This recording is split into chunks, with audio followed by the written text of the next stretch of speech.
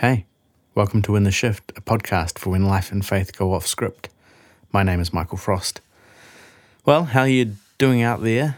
It is March 2019. The year is travelling on. Hope you're all doing okay. Out there, we've had a pretty intense week here in New Zealand, when I'm recording this at least. Last week, we had the terror attack at the mosques in Christchurch carried out by a crazed white supremacist. Resulted in the loss of so many innocent lives and among the Muslim community. And it's been devastating just to see and hear the stories of those who lost their lives, and also the ongoing grief and trauma that you know is going to be carried and experienced in that community for many, many years to come. You know, on the other side of that, it's been encouraging to see the way that so many New Zealanders have displayed this, compassionate outpouring of love and of empathy for the Muslim community. And somehow in moments like this, we see the worst, but we also then see the best of humanity. I haven't wanted to say too much about this, as I've really wanted to give space to the voices of those directly impacted by the act of horror itself, but the whole terrible tragedy and some of the more troublesome responses after the fact, especially by some Christians and Christian leaders, remind us of the terrible impact of othering, of dehumanization, of the harsh lines we draw between us and them, of the way we can so easily turn others out there somewhere into an objectified other rather than as a fellow human.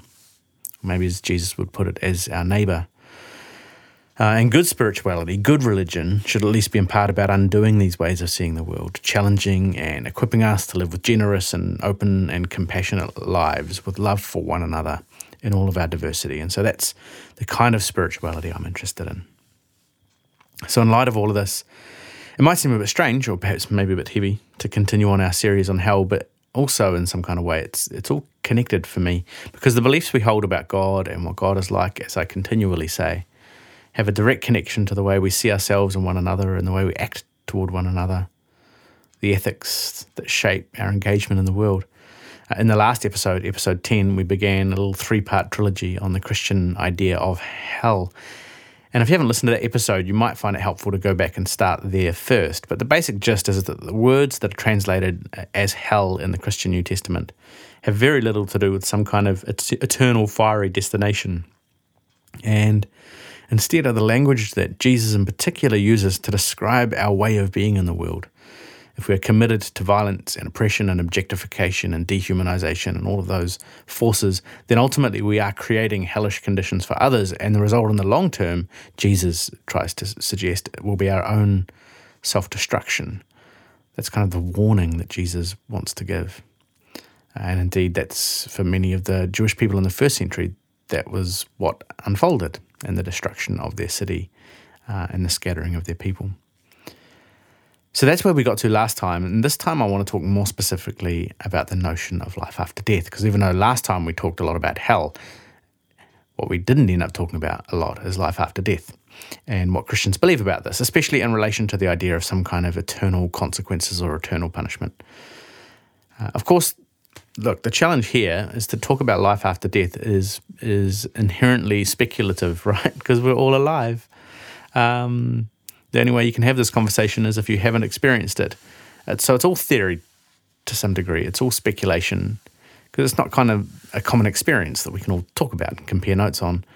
And different religious perspectives now and in the ancient world have had all sorts of ways of thinking about what happens when we die. Obviously, the Christian scriptures, which I've grown up with, make a certain set of claims or suggestions at least, but we're still dealing with theory, aren't we? I mean, it's entirely possible that there is no life after death, I guess. We have to be honest about that. And if that comes as like a shock or a surprise to you, well, you can't be 100% sure, right? Maybe this is all there is. I can't tell you for sure. I hope there is. But there's no way I can guarantee it, no matter how many theology PhDs I do. The one real bummer, I think, when I think about life after death, is that I'll only know if there is, and I'll never know if there isn't, because I'll never have the chance to have that question answered, right? Which would be, oh man, it still frustrates me. I'd like at least 10 seconds to just be like, oh, there isn't. okay. And then that'd be it. But no, I'll only know if there is, I guess. So I've got a 50-50 shot of that question being answered. Anyway, to some people that might sound, especially those of you who are good Christian folk out there, hello.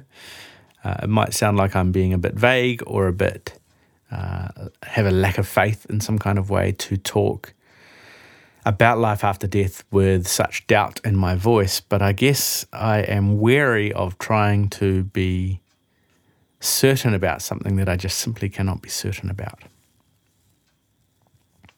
And I'm also aware that people's very fixed ideas sometimes have been a part of the problem and a part of what has created conflict among us. Anyway, having said all of that, there are lots of reasons why I hope there is something beyond this life here and now.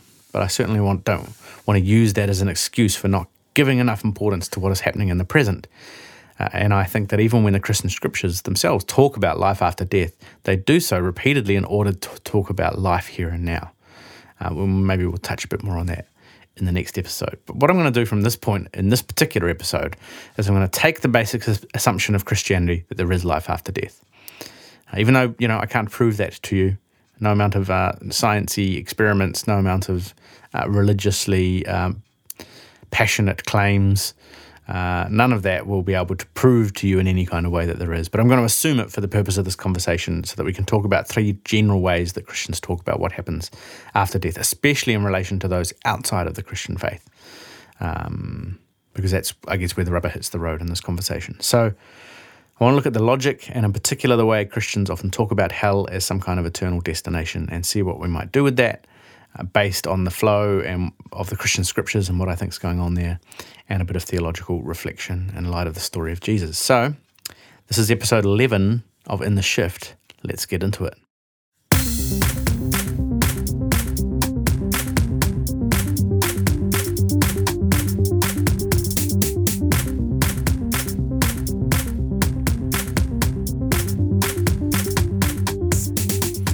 Okay, so this is our second episode in the What the Hell little trilogy we're doing. And I want to start with this. I mentioned in the last episode that when Jesus uses the word hell, he's not just talking about eternal destination. But that does not mean that the New Testament scriptures do not talk about some kind of life after death at some point, and some kind of eternal consequence, some kind of judgment. It's just that they don't use the language of hell in particular to do this, which might seem odd to you if you're not familiar with that. But one of the reasons that the authors of Scripture point towards some kind of consequence, some kind of judgment, is the belief that what we do matters, right? That somehow there are consequences for the actions of humankind. And in some ways, at its best, I guess, what this serves to do is to limit the possibility of violence, right? Because although one response to the idea that there's no life after death might just be to enjoy and savor the present, and that might be a wonderful way to live in light of that. Another response might be to take advantage of that reality that maybe there's nothing after this, to manipulate and to oppress and to inflict violence on others for your own gain because there's no ultimate ramifications for your actions. And then conversely, again, if there are no eternal ramifications, then I might be tempted to take up violent retribution upon myself to ensure that my enemies get what should be coming to them. And so you can end up in these spirals of violence. And so you can see why these ideas of some kind of eternal consequence have actually played an important role in the ethics and behaviors of people throughout human history. In some kind of way, limiting the violence by putting that responsibility back onto God to carry out in the next life in some kind of way. Now, you can see how that kind of functions for an ancient community. And even perhaps for people now. But at the same time, if God's then going to be the one who punishes people forever, and if our notions of that kind of eternal consequence involve this eternal suffering for those people that God judges, our tendency is to assume that God's going to do that to all of those people who are not in my religion, who are not like me. And then in some ways, all we've done is push the problem onto God, and then it's God who in the end is the one who ultimately becomes problematic because God is the one who carries out this violence. So then what does that say about God? And then what does that start to do to the ethics and the attitudes of those who believe in this kind of God? So although from one perspective, it's a way to negotiate the limitation of us carrying out violence against one another by saying, hey, there's eternal consequence to the way that we live. Ultimately then, if the theology that we hold places a whole lot of violence in the hands of God, then in the longer term, once again, we begin to manipulate and utilize that story to justify our own actions in the world. So Queen Mary I, back in the 16th century, has this, this quote where she says, "As the souls of heretics are hereafter to be eternally burning in hell, there can be nothing more proper than for me to imitate the divine vengeance by burning them on earth." Right, which is not a message you want to put on a Christmas card. But what you can see here is the very real consequence of somebody believing, look, if the people who I've judged to be out of the camp are going to be, suffering forever because that's what God wants to do to them, then I'm just going to start early. I'm going to participate in that way of being too. And you can see the logic that flows from that. And although it might not always come out quite so explicitly as it does here with Queen Mary I, it comes out also in lots of other subtle ways, sometimes in simply just our seeing of those outside of the Christian tradition in particular as an enemy of some kind. And so you hear a lot of the language within the church of the world, of other religious beliefs and people groups spoken about in some kind of way as the enemy against whom we're working. And, that kind of language spills out of this way of seeing things. So if the idea of eternal consequence is in some way designed or developed to limit violence, well, then the traditional doctrine of hell doesn't end up doing the job very well, at least as many Christians have understood it. So what do we do with this then? Well, I want to make a few observations and comments in this episode. Firstly, let's be reminded that the idea of salvation that is spoken about by Jesus is not about a magical prayer that gets you into heaven. It puts you on the good list so that you get into the good place. It's supposed to be about this notion of liberation. In particular, it's language used, in fact, throughout the biblical story to talk about liberation from oppression and the transformation of one's life. And it's this challenge then also, in light of that liberation, challenge and invitation into a different way of being in the world, a commitment to participate in the ways of love and of compassion and of forgiveness and of inclusion. And so that means I don't any longer want to participate in the ways of being that are filled with hatred and violence and all of the stuff that is shaped by those ideas. That's in large part what salvation language is supposed to be about, not, oh, I prayed this prayer and so now I get to go to heaven instead of hell when I die. But then one of the things the Christian scriptures are sometimes speculating about is what happens if there is life after death, but people still don't turn away from that stuff? What if people don't choose to stop embracing what we might have phrased last week as the way of hell? What happens for people who are committed to a path of violence and of self-centered ego that seeks to dominate and oppress others? What happens then? Can that kind of violence and hatred find its way into some kind of eternal future of harmony with God on the others and others on the other side of death? What we might typically call heaven. Is there space in that kind of future for people committed still to the ways of violence and hatred? And I guess that's one of the big questions that gives rise to the notion of eternal consequence and eternal judgment. And there are three predominant views within the Christian tradition on how God might respond to this particular kind of challenge.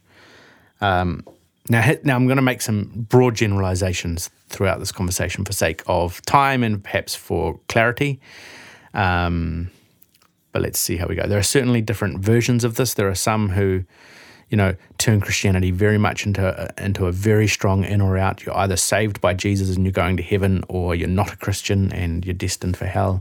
Others perhaps have more room for grey area in there. But broadly speaking, these categories I'm about to talk about still roughly describe the primary beliefs of Christians within the church tradition. So, 3 particular views I want to talk about, and we'll see where that gets us. All right, so the first is what's often called, with a lovely little phrase, eternal conscious torment. So if you read theology books about this topic, that's a phrase you'll bump into quite a lot. It's as horrendous as the title suggests. And this is the idea that people who maybe are not Christian, so they haven't been, in Christian terms, saved because they've turned to Jesus, or maybe, for those who are a bit more generous, those people who have, for whatever reason, been judged to be not redeemable, are sent to some kind of everlasting but conscious tormented existence that goes forever and ever. That's this primary belief, and that you'd say probably still in the popular level in many churches, this is the ground level kind of basic assumption of many Christian believers, that those outside of Christianity or outside of whoever's God has judged to be deserving of this are sent to some kind of everlasting but conscious existence in which they experience some kind of ongoing suffering. Now, there are some that believe this is literally a fiery kind of hell, this consuming fire where people experience this ongoing reality. And so a lot of the popular imagery spins out of that. But a lot of this is largely based in a terrible reading of some of those Gehenna texts that we talked about in the last episode, and just in a really bad usage of ancient religious imagery that's going on in the New Testament. And then some spurious interpretations of that throughout the history of the church that are then read back into those texts. So there are some who have this kind of very literal fire kind of mentality. Then there are a lot, I think, probably more, who think that's just a metaphor or a symbol of some kind for some kind of eternal separation, some kind of eternal existence, which includes separation from God. But because God is the source of all goodness, of all love, of all relationships, of all life and so on, then external experience of separation from God means an eternal experience of some kind of darkness and suffering. So that's pretty heavy, right? And to believe that essentially Christianity is about trying to get people to turn to Jesus so that they don't experience that, which, if that's the fundamental belief you hold, makes a lot of sense. If you believe that's what's going to happen to the majority of people unless they find Jesus, well then, yeah, you'd want to be like what I was when I was a youngster at primary school and try and convert as many people as possible as fast as you can. Having said that, there are a number of challenges, and we mentioned a few of these in the last episode, and so I don't necessarily want to rehash that whole conversation. But firstly, just from a textual perspective, I don't think it's what Jesus is talking about when he talks about Gehenna, or the Valley of Hinnom, which is often translated as hell in our English text. So we talked about that last time. But secondly, and for me this is a big part of the challenge here, I don't think it matches the kind of message and behavior we actually see in the life of Jesus. For example, Jesus is famous for many things. One of the things he was famous for, and which was very upsetting to some of the religious folk around him, was the offering of forgiveness to people without requiring anything from them at all. So, in the particular religious cultic system at the time, there were all sorts of processes that you would go through in order to receive forgiveness from God that was mediated by the priests, mediated by the temple practices, mediated by the religious system. And yet Jesus, as this figure, would walk around preaching these wise words and then declaring just to people, without them even asking for it sometimes, that their sins had been forgiven. Now, sin's another whole issue that perhaps we've not got time to dig into today, but at the very least, what we see here is this kind of radical forgiveness that shapes the ministry of Jesus. At one point, there's a man who's, disabled. He is paralyzed, and they bring him into a meeting with Jesus.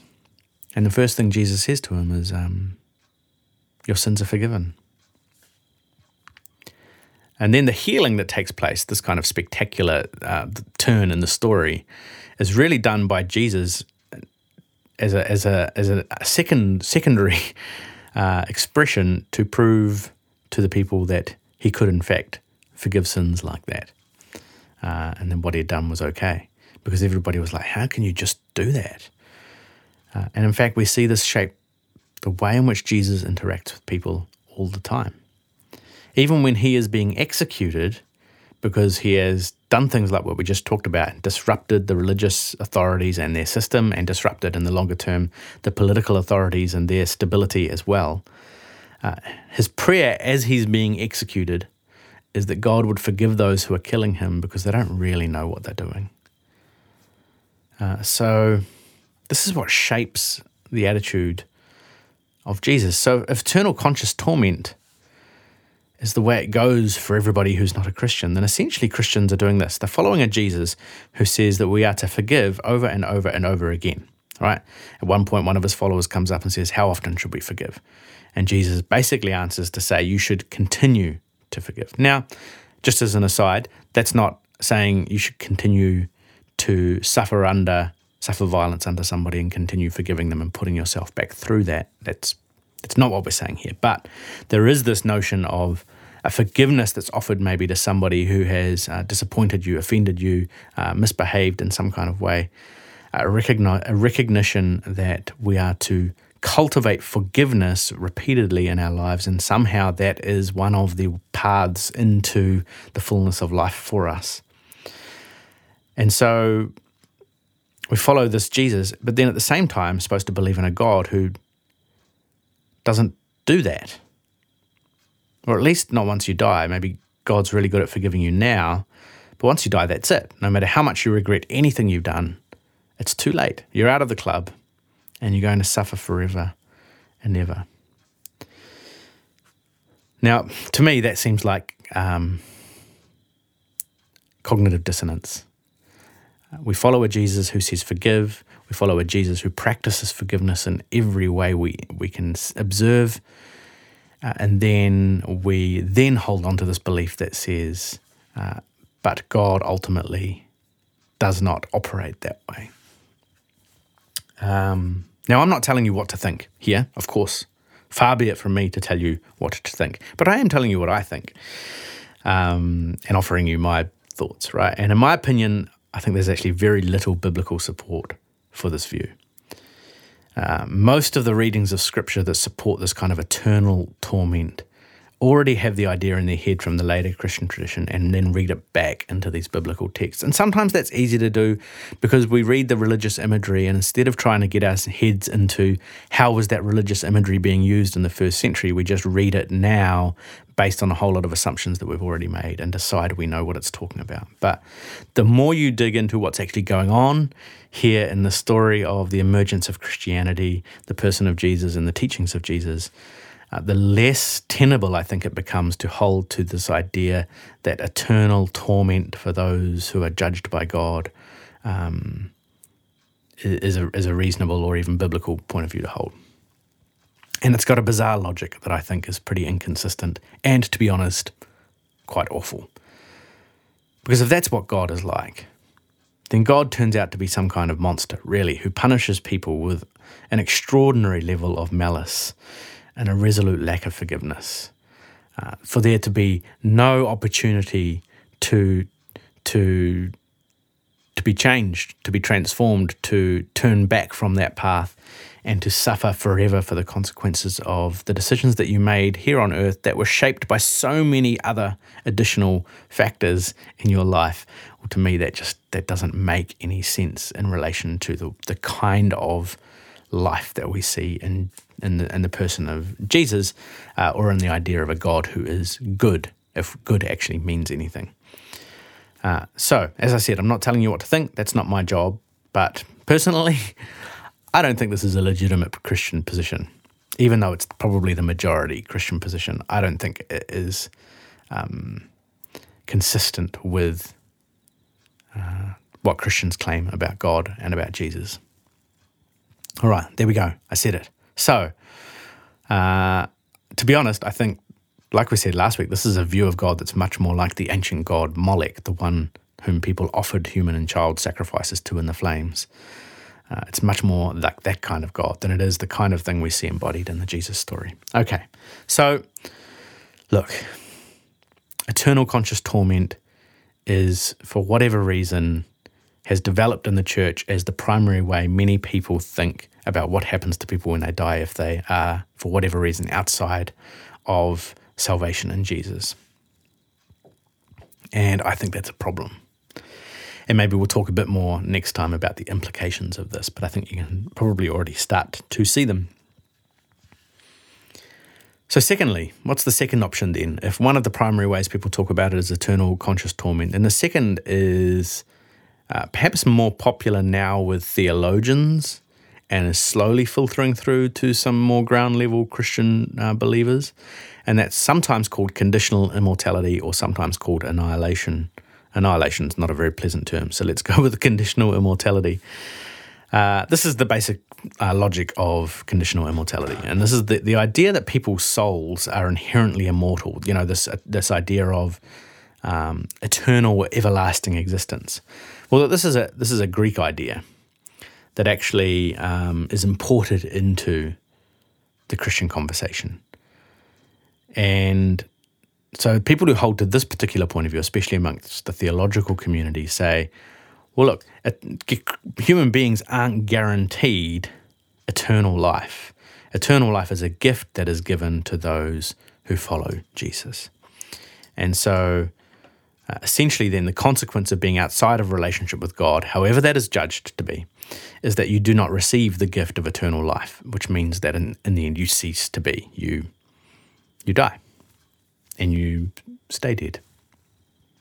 So they would read a text like the very famous Christian text of John 3:16, which is, "For God so loved the world that he gave his only Son, that whoever believes in him will not perish, but will have everlasting life." So they hear that text and they say, yes, that's the choice, everlasting life or perishing. And for them, perishing is literally perishing. So in many respects, what they're trying to do here is strip away the assumption that all human beings have everlasting or eternal existence, but claim instead that everlasting or eternal existence is a gift only given to those who are faithful to God or who follow Jesus, or perhaps God has decided can be in anyway. However, God does the judging business. So in many respects, this is an attempt, I think, to find a moderating position, right? The logic is that if people want to reject the way of love and grace, the way of God, then God simply refuses them the gift of everlasting life and they cease to exist. So the consequence, in many respects, for their actions here is the withholding of the gift of eternal or everlasting life. And I think it's probably true that this theological framework feels a lot better than the eternal torment theology, because you don't have this extraordinarily long-term commitment on behalf of God to making people suffer forever, which seems so inordinately out of scope, out of relationship to the years we spend here on this earth. No matter what we do, when we hear the idea of eternal, everlasting suffering seems well over the top, horrendous. And so I think this position is an attempt to back off that somewhat and to say, no, God does not actively cause people to suffer, but simply withholds the gift of life from them, that all life comes from God, that all life comes from the breath of God. And so for those who are committed to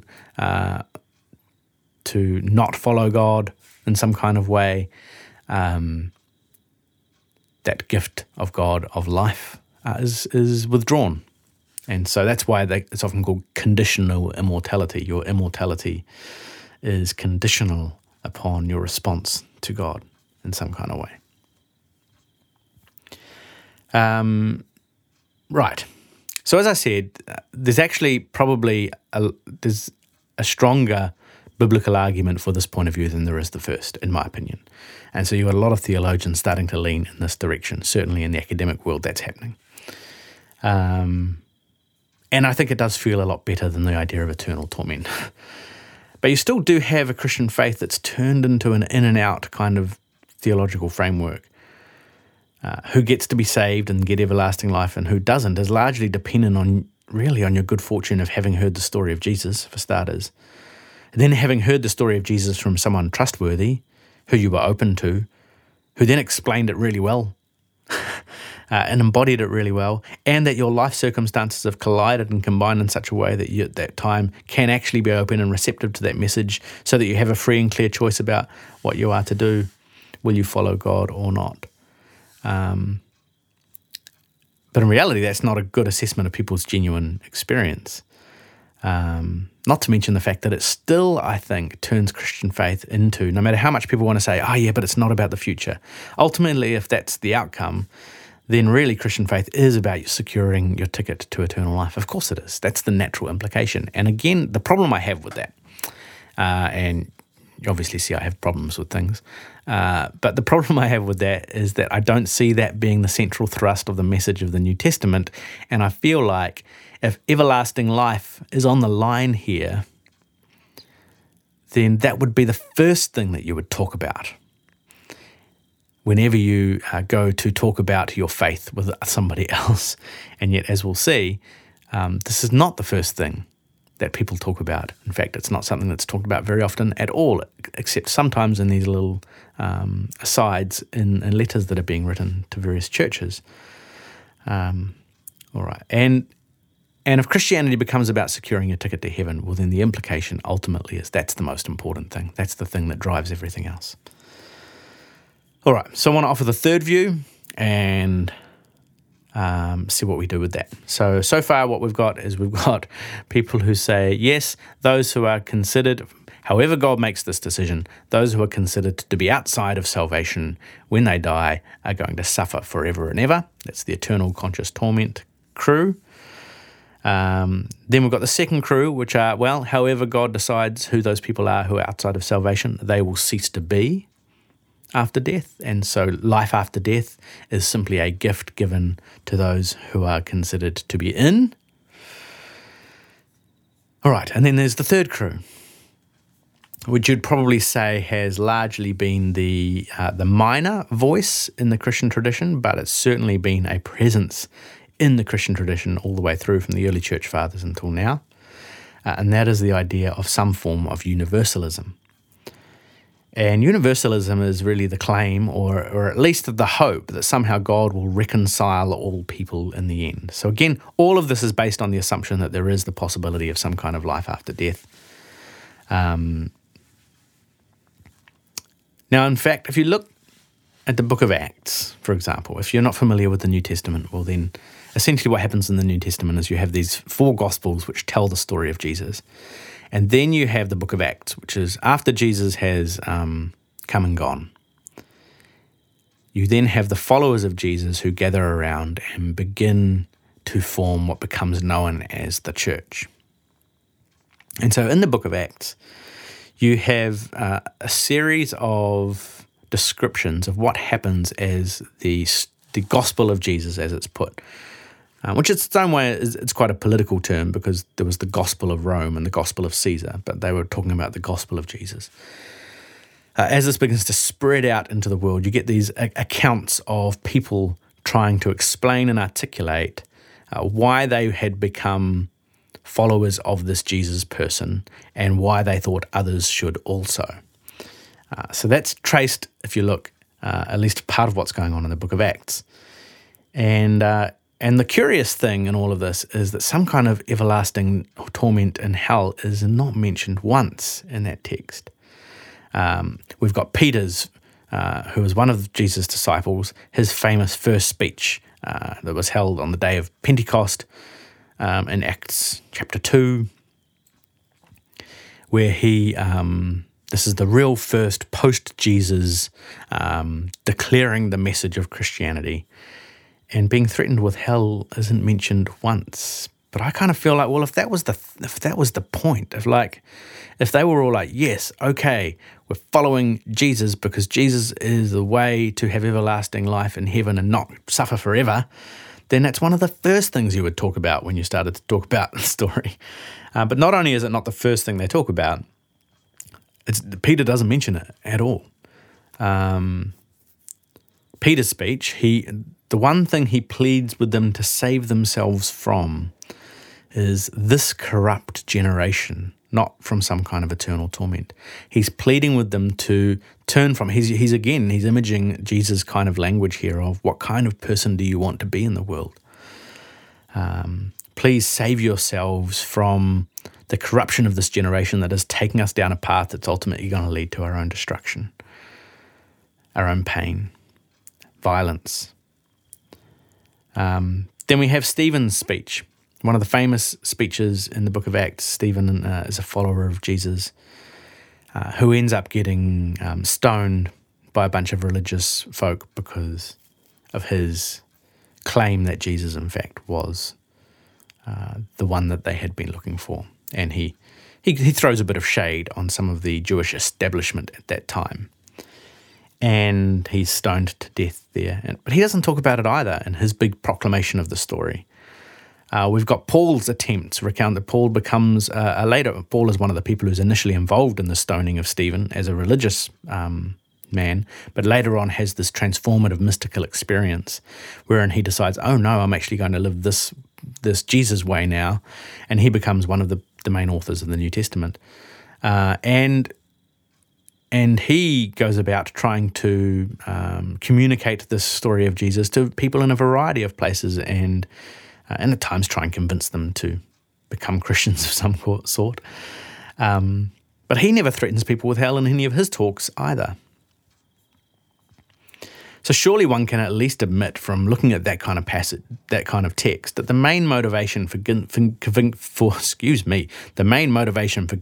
people to be Christian in the New Testament is not for them to avoid burning forever in hell, but so they can some way experience the life of God and living in this Jesus way of being in the world here in the present. So that's one thing to say about this. Especially in relation to this notion that perhaps there is some kind of universal reconciliation where, again, assuming there is life after death, that God finds some way to reconcile all people with one another and with God. Now, this doesn't avoid the notion of some kind of eternal consequence, because there is this need for reconciliation. There is this need for things to be worked out, to be worked through. But we must keep coming back to the question, I think, do we hold God to a lower ethical standard than we actually hold each other? If God asks us to forgive and to reconcile, why is God not able to do the same? Now, we read, actually, there's a story of Jesus in Matthew, the Gospel of Matthew, in chapter 25, where it's titled The Sheep and the Goats. It's one of those texts that can be a bit confronting to read, because in it, the message of Jesus in this particular text is that our ministry to one another, or our service of one another, especially to those who are hungry, to those who are thirsty, to those who are poor and naked or in prison, when we commit ourselves to serving those people, then somehow we are serving God.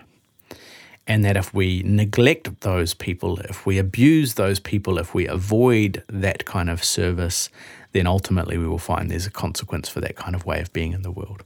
It's a very confronting passage for our tendency to neglect the people in need who are around us. And at the end of that text, it talks about those who have neglected the poor and the suffering as being sent to some kind of eternal punishment.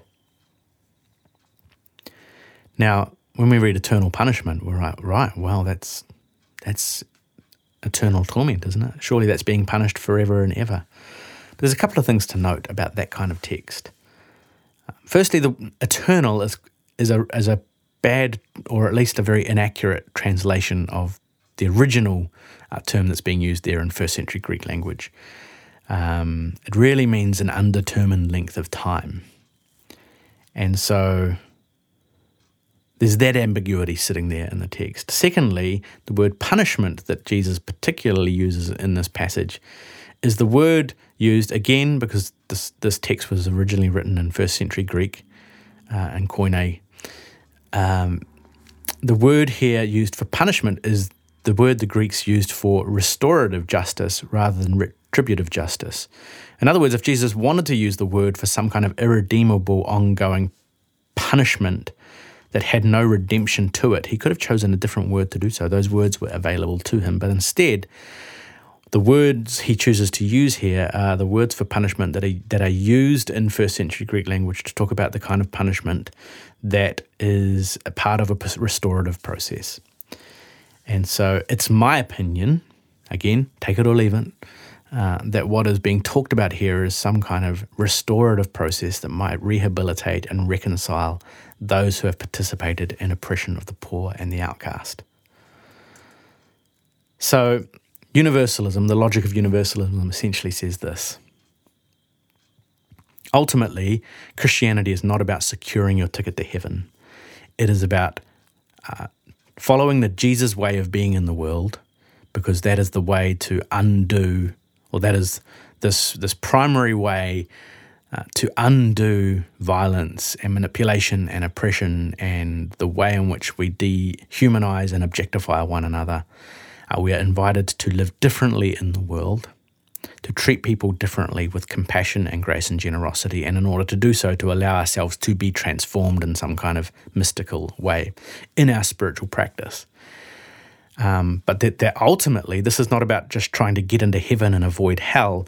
This is actually about participating in this way of being in the world. And then if there is this life after death experience, that God ultimately will find a way to reconcile and draw all things together.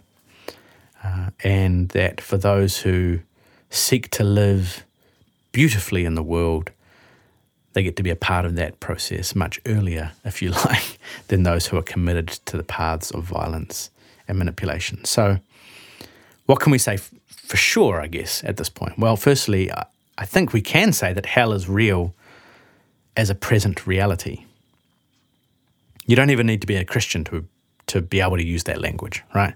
To acknowledge that the imagery of hell is a potent way of talking about the experience of some people here and now. And we use that language, whether you're religious, not religious, Christian or not Christian. People will be talking about going through hell, hell on earth. You know, this is the kind of language we use to describe sometimes what our experience of life is like. And also sometimes to describe the suffering that is inflicted upon people by others. And perhaps it's language that we can use to talk about the self-destructive consequences of violence and oppression, that when we take up the sword in ancient speak, or when we take up weapons and violence, ultimately that becomes our ends. So that's one thing we can say. And then secondly, the Christian faith is about seeking to follow Jesus. That's what sits at the core of Christianity. And this following of Jesus is a means to becoming the kind of person who wants to embrace a way of being in the world that is interested in helping rescue people from that kind of hellish reality that we were just speaking about, that is interested in the transformation of ourselves and of one another and of the life and the world that we live in, so that it might be more beautiful, that it might enable the flourishing of more human lives. So we can say those couple of things for sure, I think.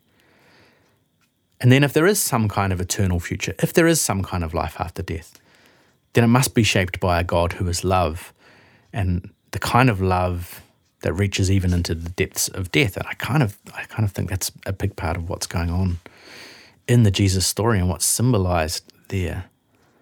The hope of all Christians should be that God will ultimately reconcile all things in heaven and earth in Christ. And in fact, this is what many of the New Testament authors looked for and hoped for. At one stage, Paul, again, going back to Paul, writes in a letter to this church that are in a particular city called Colossae, that through Jesus, this is what he says, God was reconciling all things, making peace with all things, whether in heaven or on earth. And that's the vision, in my mind, of the New Testament texts.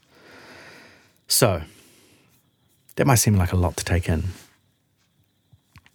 But essentially, if you think about, this is our little summary. Let's do a little summary, guys. Essentially, there are three main views held within the Christian tradition about what it means to have eternal consequences with life after death. One is that people will suffer forever and ever. And I think that's unhelpful and wrong for all sorts of reasons. And we'll talk a bit more about the implications of this next time. Or secondly, that people judged to be outside of salvation, however that decision is made, cease to be or cease to exist in some kind of way. And the third is what I hope for. And I would think that all Christians who are encouraged to love even their enemies in the way of Jesus would hope for this also, which is that God would reconcile all things.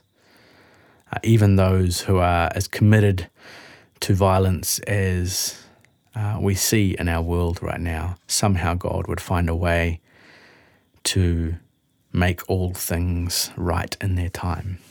So that's where I tend to land, as you can probably tell by the shape of my argument and conversation. But I'm interested to know how this makes you feel, what you think about all of that. Sometimes when I talk about this in particular groups, people are like, but then what's the point of being a Christian?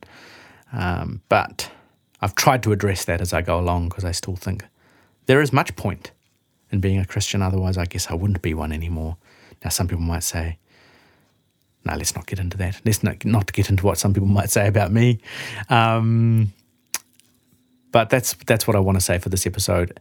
In the next episode, I want to draw out a little bit more of how we might respond to this, what comes up for us in this kind of conversation. What does this mean for what it means to be a Christian in the world? And or simply, actually, what does it mean to live in the world?